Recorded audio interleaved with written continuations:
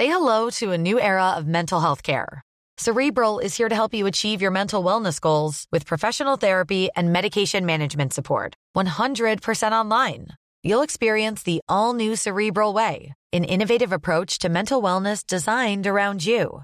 You'll get a personalized treatment plan from a therapist, prescriber, or both in a safe and judgment-free space.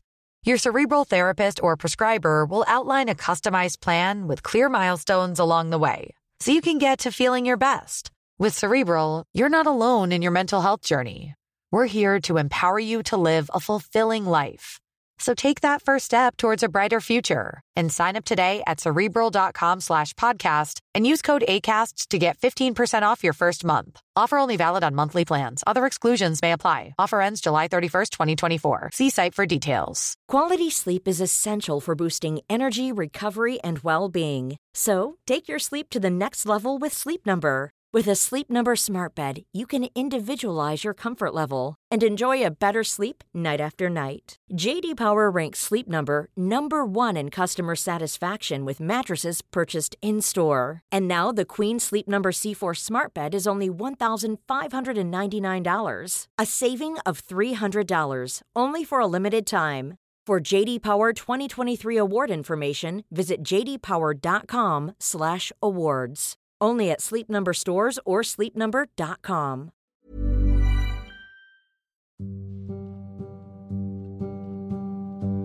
What does a word like lockdown imply and feel like? How might we choose the words we use more carefully? And what words of the ancients can inspire us to live more wisely today? In this conversation with Maori psychologist, researcher and thought leader Dr. Hinemoa Elder, we explore these questions. And we reflect too on the very live trauma of living in a post-colonial society. So the trauma of colonisation affects everybody. It doesn't just affect Māori, it affects us in a way because we are the ones who are continuing to be colonised.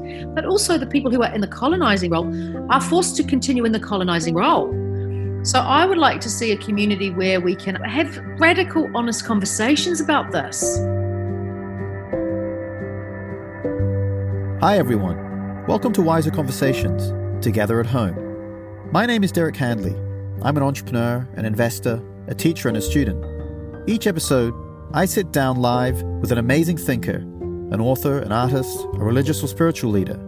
We have a conversation to reflect on our lives and the world around us in these very surreal times. With all the uncertainty, there is no better moment than now to reflect on what matters to us and who we wish to become as we see out this pandemic. Welcome.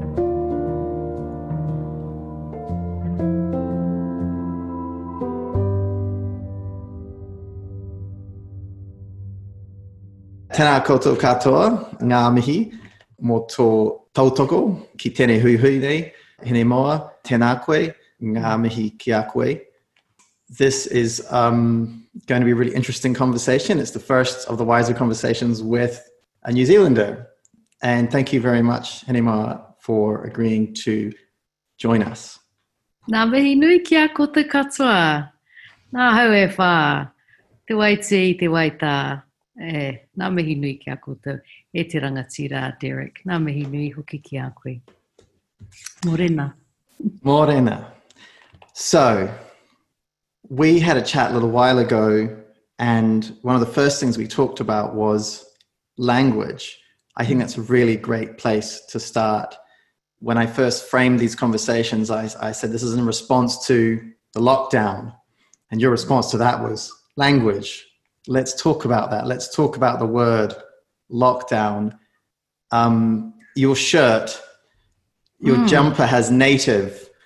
You're the first New Zealander. So I'd written a post and said, the first native New Zealander, like thinking like the trees behind me in Titirangi, Auckland, which are native trees, like people from New Zealand.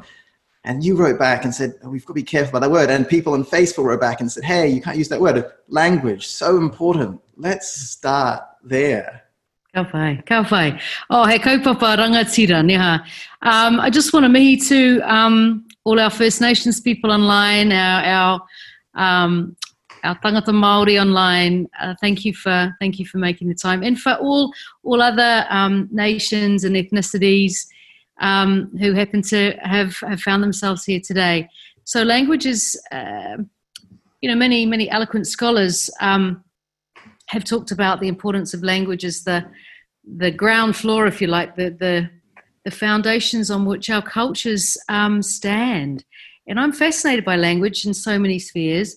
I notice it, as I'm sure you all do too, in the different areas that you live and that you work in. So I'm very sensitive to certain words. I guess I'm very proud to wear this hoodie from my dear friend, Shona Tafiao. And yes, she has put the word native, couture, on a hoodie. So this is one of the things that some provocative people do, artists, and other people who like to disrupt things and make us think differently about certain words, like couture, not necessarily a word that you would think of on a hoodie, or native couture as a couple of words that are seen together. The word lockdown has such a military resonance for me, and I know for a lot of us Indigenous people, it's not a pleasant word. And I didn't want my experience during that period to be defined in that way. Many of you will know that Te Reo scholars discussed different kupu, different words that could be used to better describe from a Māori worldview what was happening, the elements where we had certain restrictions on our movements, on where we were allowed to go, who with, proximity, and connectivity was constrained in the normal sense or the usual senses of our daily lives, and that that raised all sorts of, that touched all sorts of hot points, if you will, historically, and just within whānau. So that's why I responded to those words. And what do you think are better ways to frame it? Like, obviously, we've used in New Zealand rahui, which is also used for the forests around me in Waitakere.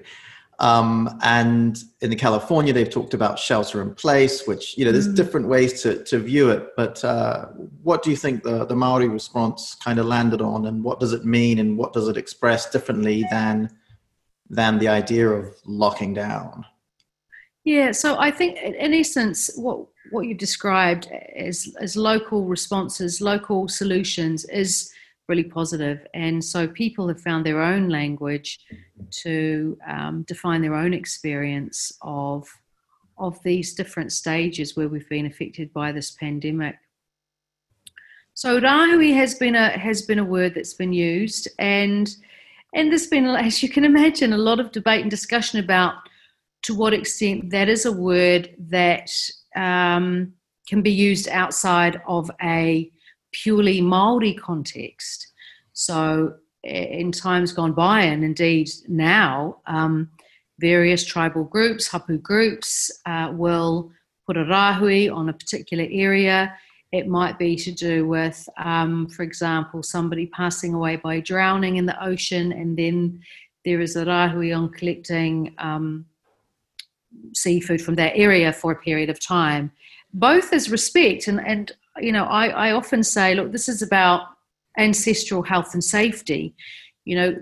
Concepts like tapu and noa and rahui have come about because our ancestors needed to survive, and so there needed to be some rules and regulations around where to go and when to go there for certain activities. So rahui has been one kupu. Another whakaaro that I've really liked has been the ha that Scotty Morrison talked about. So we couldn't do hongi, right? This was quite an extraordinary thing for us as a culture. This is so normalized, and suddenly to have this ability withdrawn has been very difficult. So te ha mamau. Mamau is a long distance. So our leaders within the Māori society have stood up and let us know through various platforms that this is an appropriate response for us. And then another phrase you might have heard of, noho, whaka noho a, whakamoho ao. So this is about sitting in a sort of a settled, restricted environment. So various options have been offered by various different people, but I don't. It's not my sense that there's one solution, right? And that's I think that's a useful learning. Like the diversity within Māoridom reflects the diversity in all cultures and all spheres. So different age groups, people of different age groups, have also come up with their own particular language. It's interesting that we went through that, we went in that process, and generally the general population maintained the word lockdown and maintained that as the way to describe it without pausing and reflecting on the implications and the ideas and what it makes people feel. And we are now moving again, doing a similar thing with this next phase, which is kind of stirring a whole lot of new emotions in the last week with the quarantine. So now people are in quarantine, which again is kind of a bizarre idea of putting humans into quarantine and en masse on the thousands and putting them into buses. And it's interesting how we do just move through and just use the words and just start to deploy them and not think about maybe how they might be thought about differently. Yeah, so we're having this conversation on Friday with a Indian spiritual leader in India and with a local Maori leader, and talking about Indigenous. And the lady Precious was talking about Maori, and the Indian leader's response was, that's the same as prana in Indian thinking and spiritual thinking. But the word itself, I think the question I had when I left that conversation was, we all are Indigenous from somewhere. What does that mean, or are we not? Like, what's the difference? Like, in terms of how do you navigate that nuance?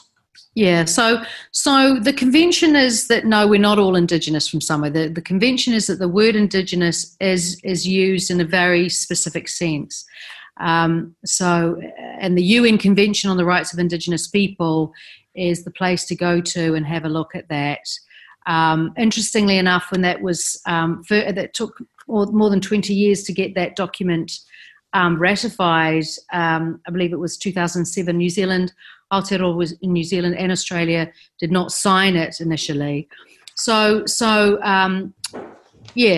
Indigenous in the conventional sense of the word is related to First Nations people who have experienced colonisation, and also people who are not solely defined by colonisation, who have certain First Nations people's practices around passing on their traditions. It also speaks to the particular relationship between First Nations, Indigenous peoples, and the planet. For us, Papatūānuku and Tangaroa, the ocean, or Hene Moana and Ranginui. So there's a very specific understanding of that word. That's right. And a lot of it has to do with the passing down, as you said. Yes. In a world where that's so important to Māori and other Indigenous people and nations, how, so think about me, right? I think, okay, that is a really amazing privilege to have that, in a sense, to be able to draw on those. I've seen interviews with you talking about how you draw on your ancestors, they almost like they're coming through you. And for someone like myself who has never really felt that or understood that, I barely knew my grandfathers. I don't really know anything about the people that came before them. It almost doesn't get passed through. It's very opaque. It's very hard to know. And it was never really talked about, even when I was young, and I would try to talk to my grandmothers about, who are all the other people and where are they all from and all that stuff. And, my father's line is from Scotland and England. My mother's line is from Malaysia and India and China. But to me, past that level, it's a big blur. And how do you think, what do you think people like me could do in these situations to try and figure out how we can tap into some of that same, flow? Sure. So I think it's very interesting, isn't it, that everyone, all human beings need a sense of identity. and the history of the oppression and colonization and all sorts of historical experiences of different peoples around the world have impeded that in some ways, have also strengthened that in other ways. So I think it's fascinating that as Indigenous peoples, we are often asked to take a leadership role here and to help people from other cultures, maybe particularly in New Zealand, to reclaim and redefine their own sense of whakapapa, their own sense of genealogy. So that in itself is a fascinating question. And what I suggest is that there is a journey of discovery before all of us. Just because I'm Māori and I am privileged to be part of that lineage doesn't mean it's sort of somehow handed to me on a plate by any means. It's actually, there are all sorts of challenges for us as Māori, because also Māori, we're a very heterogeneous community, to uncover and to discover and to reconnect with our ancestors. So that being said, one of the tools that I commend to all of you to have a go with is what we call pepeha. And this is the formal way that many of us use and that our ancestors used. Essentially, the purpose of it is to work out how we can be connected. So you will have heard people maybe on the marae, on Māori television, talking about, so for me, ko awapaka te awa, ko potahi te marae, the name of my river, the name of my marae, the name of my iwi, ko te Aopauri, ko Ngāti Kuri, ko te Rarawa, ko Ngāpui Nui Tonu Oku Iwi. These sorts of things, the landmarks, the places and spaces and the histories embedded in those areas locate me in time and space. So my name comes at the end of that kind of introduction. And these pepeha are fluid. It's not one pepeha, for your whole life. We know that when our ancestors travelled around, and they travelled extensively, that they would think carefully about the kinds of connections to emphasise, for example, when they were in the Waikato, when they were in the Hawke's Bay, because the purpose of that is to really join up with the other people who happen to be there. And that's what that's the purpose of one of the purposes of our identities as global citizens. That's fascinating. I had no idea that you could, I do it in my own personal non-pepeha way, where the way you introduce yourself to someone differs depending on who they are and where you are. And I didn't realize that that's also, the fluidity exists in pepeha. And yeah. Some of our ancestors even had slightly different names. So they would be known by different names in different parts of the country. And we all do that, don't we? So we're known by certain nicknames when we're in different contexts with our whānau. My father calls me Dids. He's always called me Dids. It's because I was a very little baby. And so Diddums, right? So he, I'm a 50-plus-year-old woman, and he will ring me up and say, hey, Dids, And people can relate, right? Because you have a name at work. I get called doctor sometimes, just to give some contemporary examples. So I think, all of these strands can be drawn on by people of any culture, and it might be that the Māori technology of our ancestors is helpful to people living in Aotearoa. I get asked a lot by colleagues. I have a little YouTube video that I made for Brain Research New Zealand, and so people sometimes come across that and they'll message me and say, hey, I want to create my own pepeha. How do you suggest I do that? So this is not just me saying this. This is happening in the wider sphere of Aotearoa.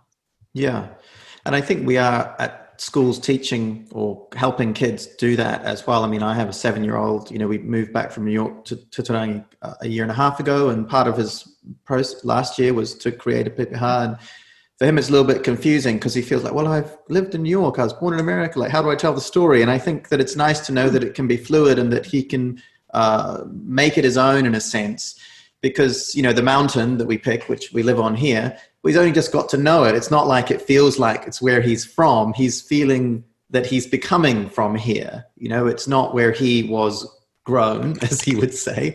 Yeah. And it's nice to think that there are different pieces that he can pull into, broaden and change that story. Anyway, I think what would be interesting at the moment to go to is the last couple of weeks or 3 weeks has been really disruptive in the world around the George Floyd kind of the episode, and then the series of episodes that are being piled on top of COVID in America, and then sending kind of shockwaves around the world, whether it's Bristol to Hamilton to George Gray's statue. Like, there's something happening at the moment in the world where cracks that are always, or were always there, are starting to open up.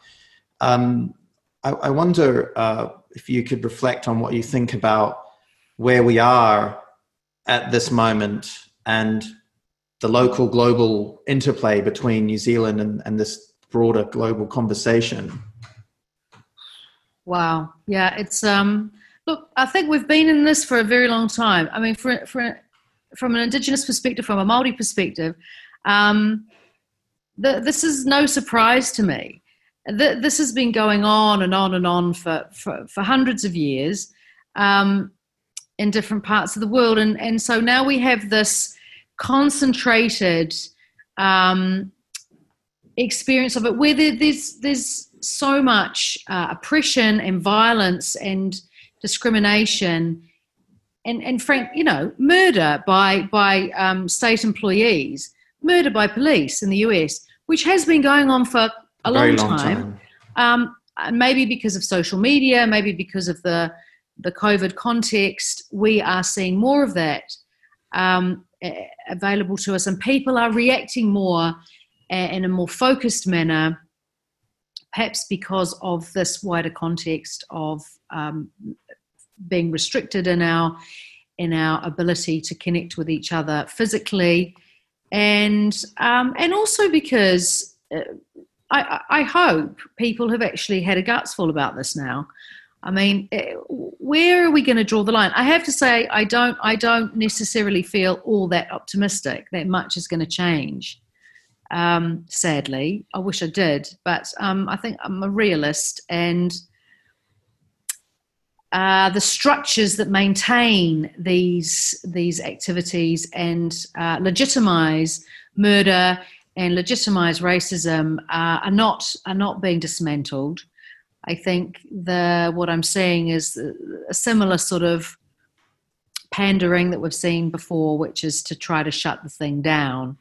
Are you saying locally, or do you think internationally? I think internationally it's clearer, isn't it? I mean, there's very little, people are saying, defund the police and dismantle these things, but the reality is, to what extent that can happen, I'm not so sure.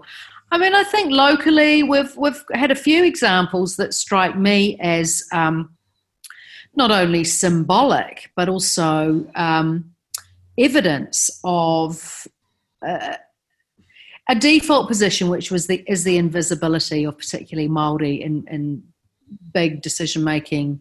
So, for example, during COVID, while a lot of what happened with the organisation of trying to minimise the transmission of the virus has been very effective, we saw two Pākehā on the podium every day.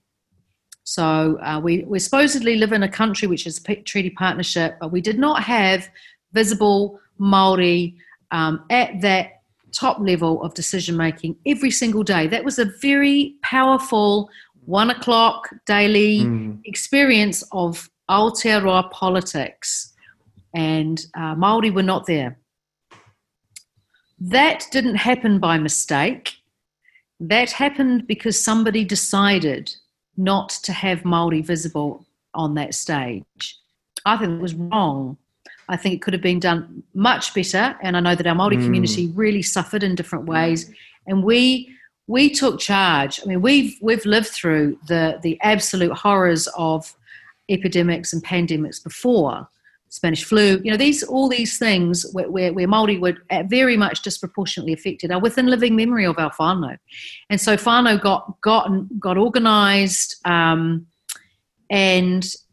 as far as I'm aware, local police were very supportive of all of those initiatives, and our old people, our kaumātua, were protected in that way.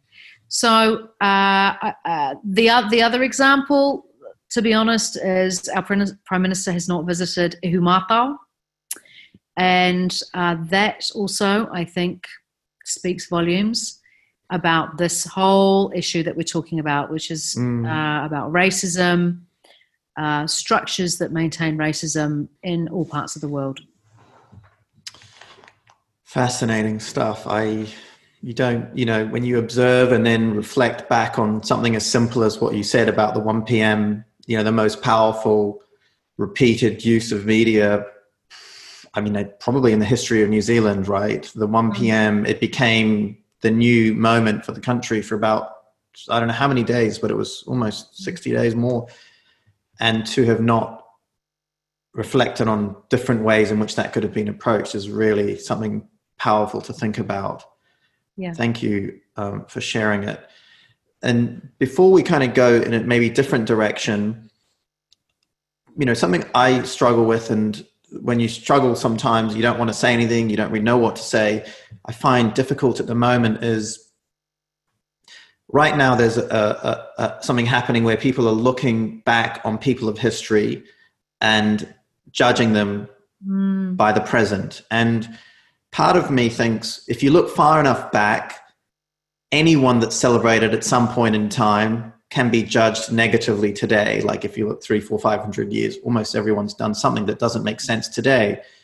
And then there's a spectrum of people that really shouldn't be celebrated. But I wonder how you think about that before we just pull down everybody. Is there a way that you keep people that have done bad things as we judge them today, but you keep them in a different context and you explain it, or you kind of use it to educate? Or is it like, no, these people must come down, they mustn't be statues or plaques, because it could go forever. Cities, universities, schools, names of towns, roads, all those things that if you really went down to each one of them, you could really go on for a long time on this to pull down and rebuild. And maybe that is the right thing, but I'll be interested in what you think.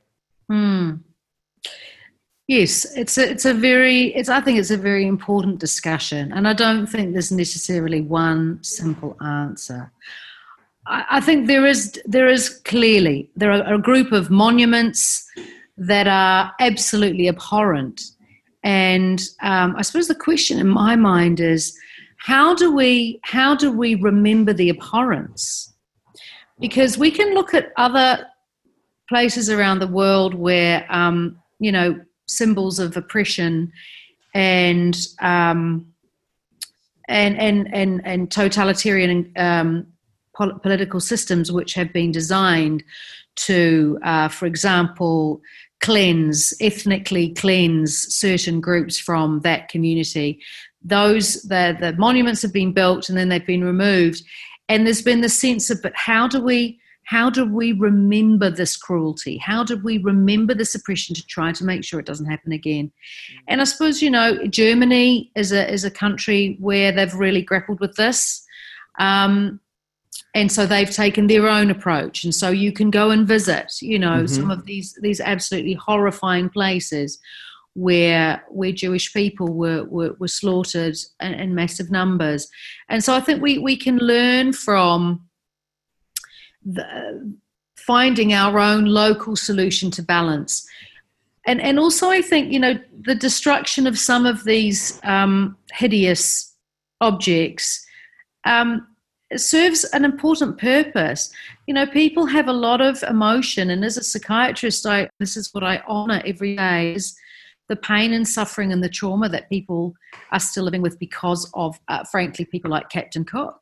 And so people need a way to ventilate that emotion.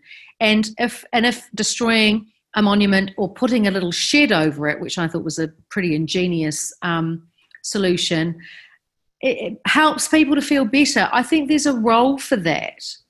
So, and then of course people would say, well, how do we make sure that kind of outpouring of emotion doesn't get out of control. Well, that's another conversation that we can have. But I think let's think about the functionality of what people need from that process of removing those objects, and how that removal is done, and then how we might need to collect some of those things in ways. And we've got the internet. We can curate places, whether they're virtual or real places, for people to go and learn about, and for children, for us to pass on. We were talking about passing on knowledge, for us to pass on knowledge as communities about human suffering and cruelty and discrimination, and how we, on the other hand, also pass on, well, how do we guard against that?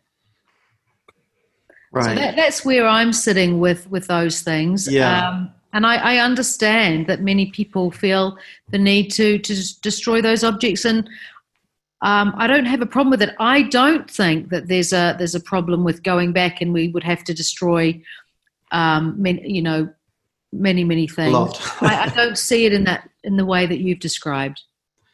Yeah, I'm not saying it's a problem. I'm saying the problem is grappling with how to approach it. I'm not saying the problem is destroying them. That may be the approach.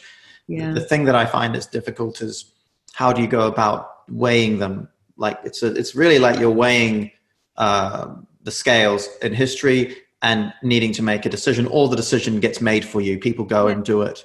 I mean, my way of thinking is, I'm not a historian, but if we were to go through as a collective here, if we had a whole day to wānanga, let's look at the top 10 objects that are up for discussion. I think you'd find that 9 of the 10, the people at the time, many people at the time, objected to that, right, and tried to stop it from happening. But the dominant culture trumped all of that, and put that object in place. So I actually think I don't think today, it's an issue of modern thinking versus thinking from 500 years ago, for example. Yeah, I don't think that's the challenge. You have a book coming out. It's about Maori wisdom. This session was Maori Wisdom, Modern World. And I think that's really a nice place to go now. And you can talk about the book, but also there's a nice question here, which I think is really interesting. And the question is really, I'm interested in Hermo's view of incorporating Maori healing practices into the health system in New Zealand. And that there's a belief that we could learn so much from it. And I've seen you speak about this before, and how it's so, how the Western system has, what's the word when you kind of just don't look at the whole and you look at the part and you go right into the part, whether it's one human and you take that one human and you disassociate them from their surrounding, their family, and we see this in addiction, we see in all sorts of things. You think you take the person out and you try to fix them in their own and then put them back into society and they'll be fine. And it's really like, it's in a whole organism. Yeah. So it'd be really fascinating. A reductionist approach, I think, is what you're talking about. Yeah. Yeah. So look, we're already using Māori approaches within many aspects of vote health. One of the kickers is that it's often a struggle. It's a big struggle to really embody and roll out and maintain cultural authenticity of these models, of these practices as Māori within DHB structures. And I can hand on heart speak to that. I was part of a team that set up a kaupapa Māori by Māori for Māori service in child and adolescent mental health in South Auckland in 2007. And you know what it felt like to me was every night I went home and it was like the DHB dismantled everything that we did, and every morning we had to go in and rebuild the whole thing all over again. And it nearly broke my heart. It made me ill. It made me angry, and the need was massive. The need still is massive, and any of you who live in South Auckland may know the DHB has now got rid of that service. So the vagaries of DHBs mean that all sorts of good people, not only Māori and our non-Māori colleagues. We are trying our best to set up and maintain the delivery of culturally appropriate services to our own people, and it's really tough. I'm working in some clinics on the North Shore of Auckland at the moment. I'm working with lovely people who are very caring. One other Māori, and believe me, you might think, oh, North Shore of Auckland, there won't be many Māori there. Well, you're wrong. There's actually a lot of Māori who live there, and it's not an easy place for Māori to live. Hence, there are some mental health issues. And on the Kaipara, there's a whole history of stuff that's gone on there that some of you will know about that mean that, those people are impacted by historical issues. So I just give you those tiny examples to illustrate it's a complex problem. And there'll be people on this call who know what I'm talking about, who are probably doing this, Mahi, who are battling fighting the good fight. And thank you. Ngā mihi nui ki a koutou, ki a tātou. And we're going to keep doing it. Yes, the DHBs can keep doing what they do. We'll keep doing what we do. But you know what I want to happen? I want us to finally get the funding so we can deliver our stuff to our own people, our tino rangatiratanga. All of this other stuff is okay, but it's never going to really solve the issues. That's my little rant, okay? So that sounds like, back to something you mentioned earlier, a structural, systemic thing that needs recreation for that community you're talking about. I think the question can be expanded to think about, well, what about the philosophies and ways of thinking about health that would be beneficial for everybody? How could that? How could we talk about that? Well, I think there's a few ways that I talk about it, and some of you will be well aware of this. I think we need to really focus on prevention first and foremost, because we are very heavily investing in, what's already gone over the edge of the cliff. We all know this. And there's a lot of talk. The whole time I've been in medicine, in 20 years, people have been talking about this. People have been talking about silos, ambulance at the bottom of the cliff, and we still do it. We have not learned. We do not employ our own evidence. The Pākehā structures do not employ their own evidence that this is not working. Let's do something different. The philosophies in terms of prevention, I think we need to see potentially things like kapahaka, wakaama, maurako, te reo Māori. All of these things are health issues. Actually, if we had a bilingual country and everyone spoke te reo Māori, our health profile would be very different. So the trauma of colonisation affects everybody. It doesn't just affect Māori, it affects us in a way because we are the ones who are continuing to be colonised. But also the people who are in the colonising role are forced to continue in the colonising role. So I would like to see a community where we can have radical, honest conversations about this. And this is not just me saying this, as I'm sure most of you know. There are Māori scholars, there are eloquent, dedicated people who've gone before me, who've already, I'm just part of that line. I'm one of the conduits carrying on the conversation which has been handed on to me, in which I investigate my contemporary time. I've done research, I've done my PhD, I've done all the Pākehā things, to try to present evidence-based stuff. And you know what? They still don't listen to you. So we have major challenges out there, don't we, whānau? Yes, we do. Sounds a little bit depressing. Well, it is depressing. I mean, you've done all the work, you've done all the paths, you've done the things, and you're still, it's literally like headbanging. It is. And I wouldn't mind betting there's a whole lot of people watching this and listening to this who are feeling exactly the same way, because we are banging in our heads against the wall. You develop research, you have practice-based evidence, whether you're in business, whether you work for iwi, whether you're in the community, whether you're in health, whether you're in education, whether you're in justice. all the information points in the same direction. You know, the Waitangi Tribunal wrote an elegant report last year about hauora. It's the first one of 2 sections about primary health in New Zealand. And they say categorically, the government has absolutely neglected Māori health. It's a crime. It's a crime against the people. How do we all stop it from continuing? I don't have a magic answer to that. Well, I'm sure the collective of all, as you said, the hundreds of people on the call have a lot of different ways in which they're trying and continuing to do so. And can I just say on that, you know, like we have to look after ourselves. We have to look after ourselves, whānau, Māori mai, Pākehā mai, because we are all, you know, well-meaning people trying our best, and it's really tough. And the big worry I have at the moment actually is the health workforce in this next era of COVID, because I've seen people, and I know myself, sucking up lots of stress, just getting on with it. And what we're seeing now is the next wave, which is a lot of anxiety. Baseline levels of anxiety in the community are much, much higher. Kids are really struggling, and whānau are really struggling with all the moving parts of the new era. Getting back to school feels weird.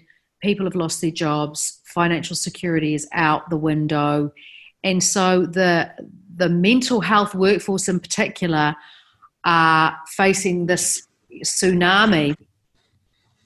It's very difficult times right now, and I can, looking at the faces of the people I can see that people kind of are maybe resonating with what I'm saying. It's bloody hard out there, isn't it, whānau?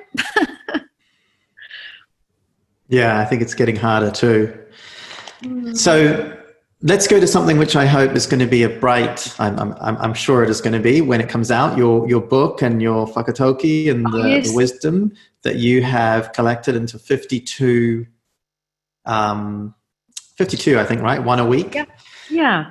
So you might recall I wrote an article a week for the Sunday paper for a while, and when we were discussing it and they asked me to do that, I said, okay, I'll do it, but I really want to have a whakatauki that I will include every week, and you have to publish that.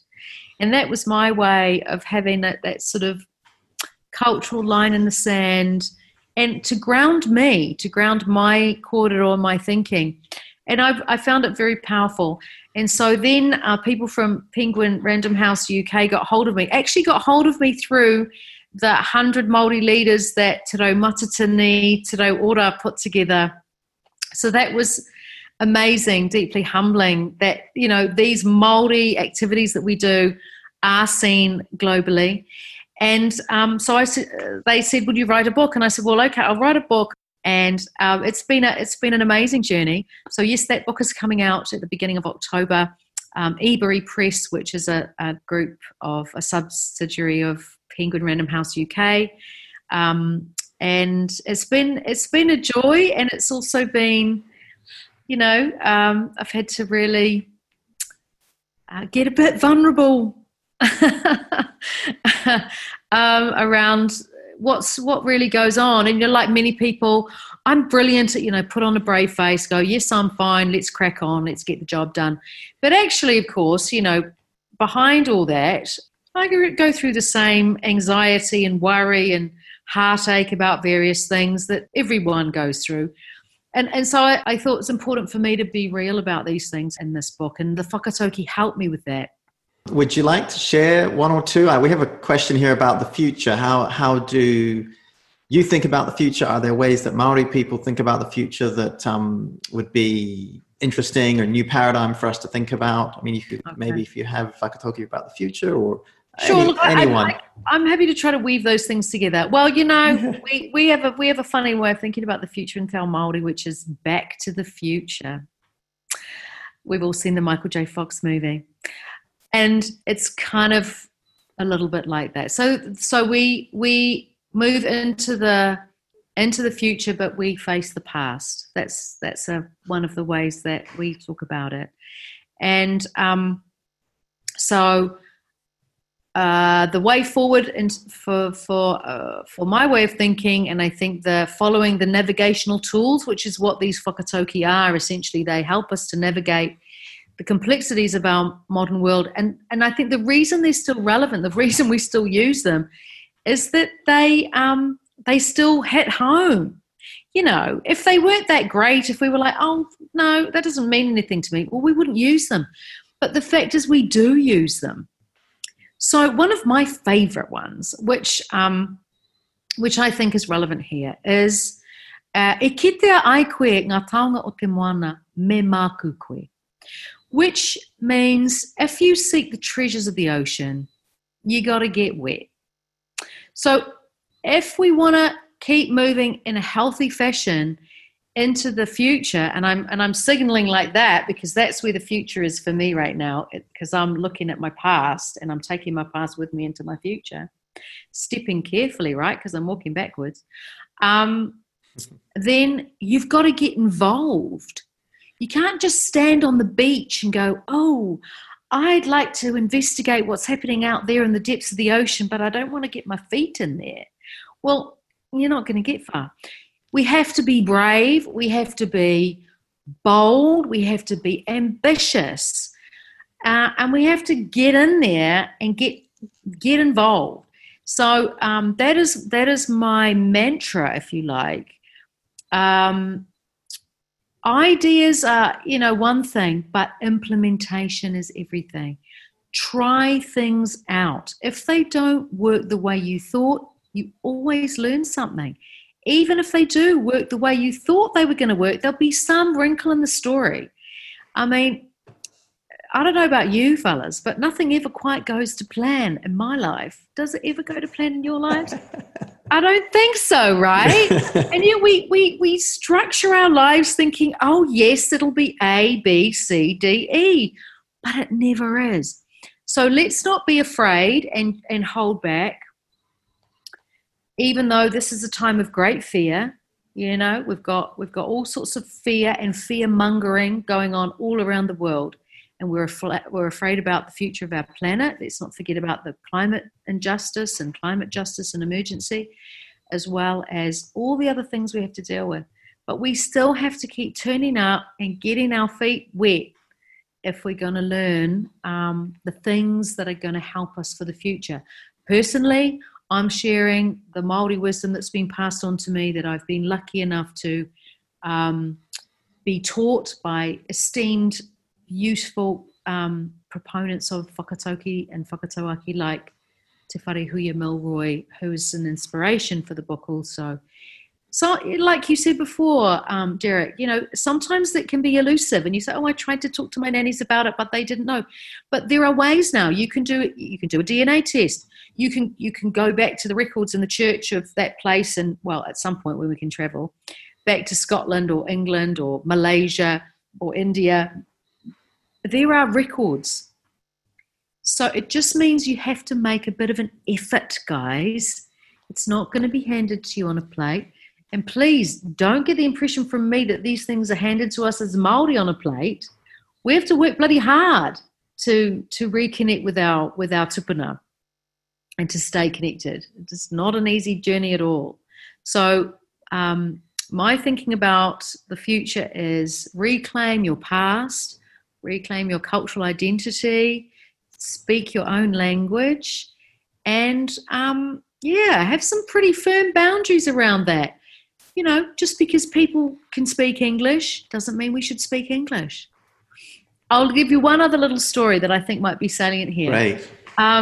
I was privileged to go and study with some colleagues from around the world in Bilbao, which is in the Basque country of Spain, in 2013. And so they speak Basque, right, and Spanish. And my Basque friends were saying, actually, we're pretty slack. If we might know that we speak Basque, but if the other person speaks Spanish, we might just speak Spanish to them. They were comparing themselves to people from Barcelona who speak Catalan. So people who speak Catalan just speak Catalan. Even if they think you can't speak Catalan, they're not going to speak Spanish to you. They have a rule. They only speak Catalan. So I think this was certainly something I've thought about deeply all these years, because I think as Māori, we can be, we're very about the monarchy, right? We're all about making sure our visitors are feeling supported and hosted and looked after. But sometimes maybe we take that monarchy too far, and maybe we just need to speak our own language, coming back to language that we started with at the beginning. And as a way to encourage people and welcome people into our world through our language, because we have different conversations in our language and we can share our wisdom differently in our language. I have different conversations with my patients and their whānau as a psychiatrist in Te Reo Māori than the conversations that I have with them when we speak English. So these are, I think, that just because Māori can speak English doesn't mean that is that's the way that we actually prefer to communicate. Even the Māori that can only speak English, actually the English words don't always do it. Strange, huh? Not so strange. I think the language has its limitations, and each language has their own unique, beautiful abilities that no other language has. So absolutely. I mean, it opens the door to the culture, doesn't it? Yeah. In my traumatic brain injury research, one of the things I found, which really blew me away across urban, rural, and remote marae, was that everybody said, even if you can't speak Te Reo, it's important to use it, because Te Reo is a healing. Te Reo is a medicine. Even if you don't understand that language, it is healing for Māori who've had brain injuries. So, there are some fascinating findings, and for those of you who work in health, yes, those findings are being used in health services right now. Thank you so much, Henima. Ngā mihi nui kia koutou. Take care of yourselves. Be kind to yourselves. Ka kite. Thanks for joining us on Wiser Conversations, Together at Home. If you like what you're hearing, please rate and review it today. And if you haven't already, go on and push subscribe. See you next time.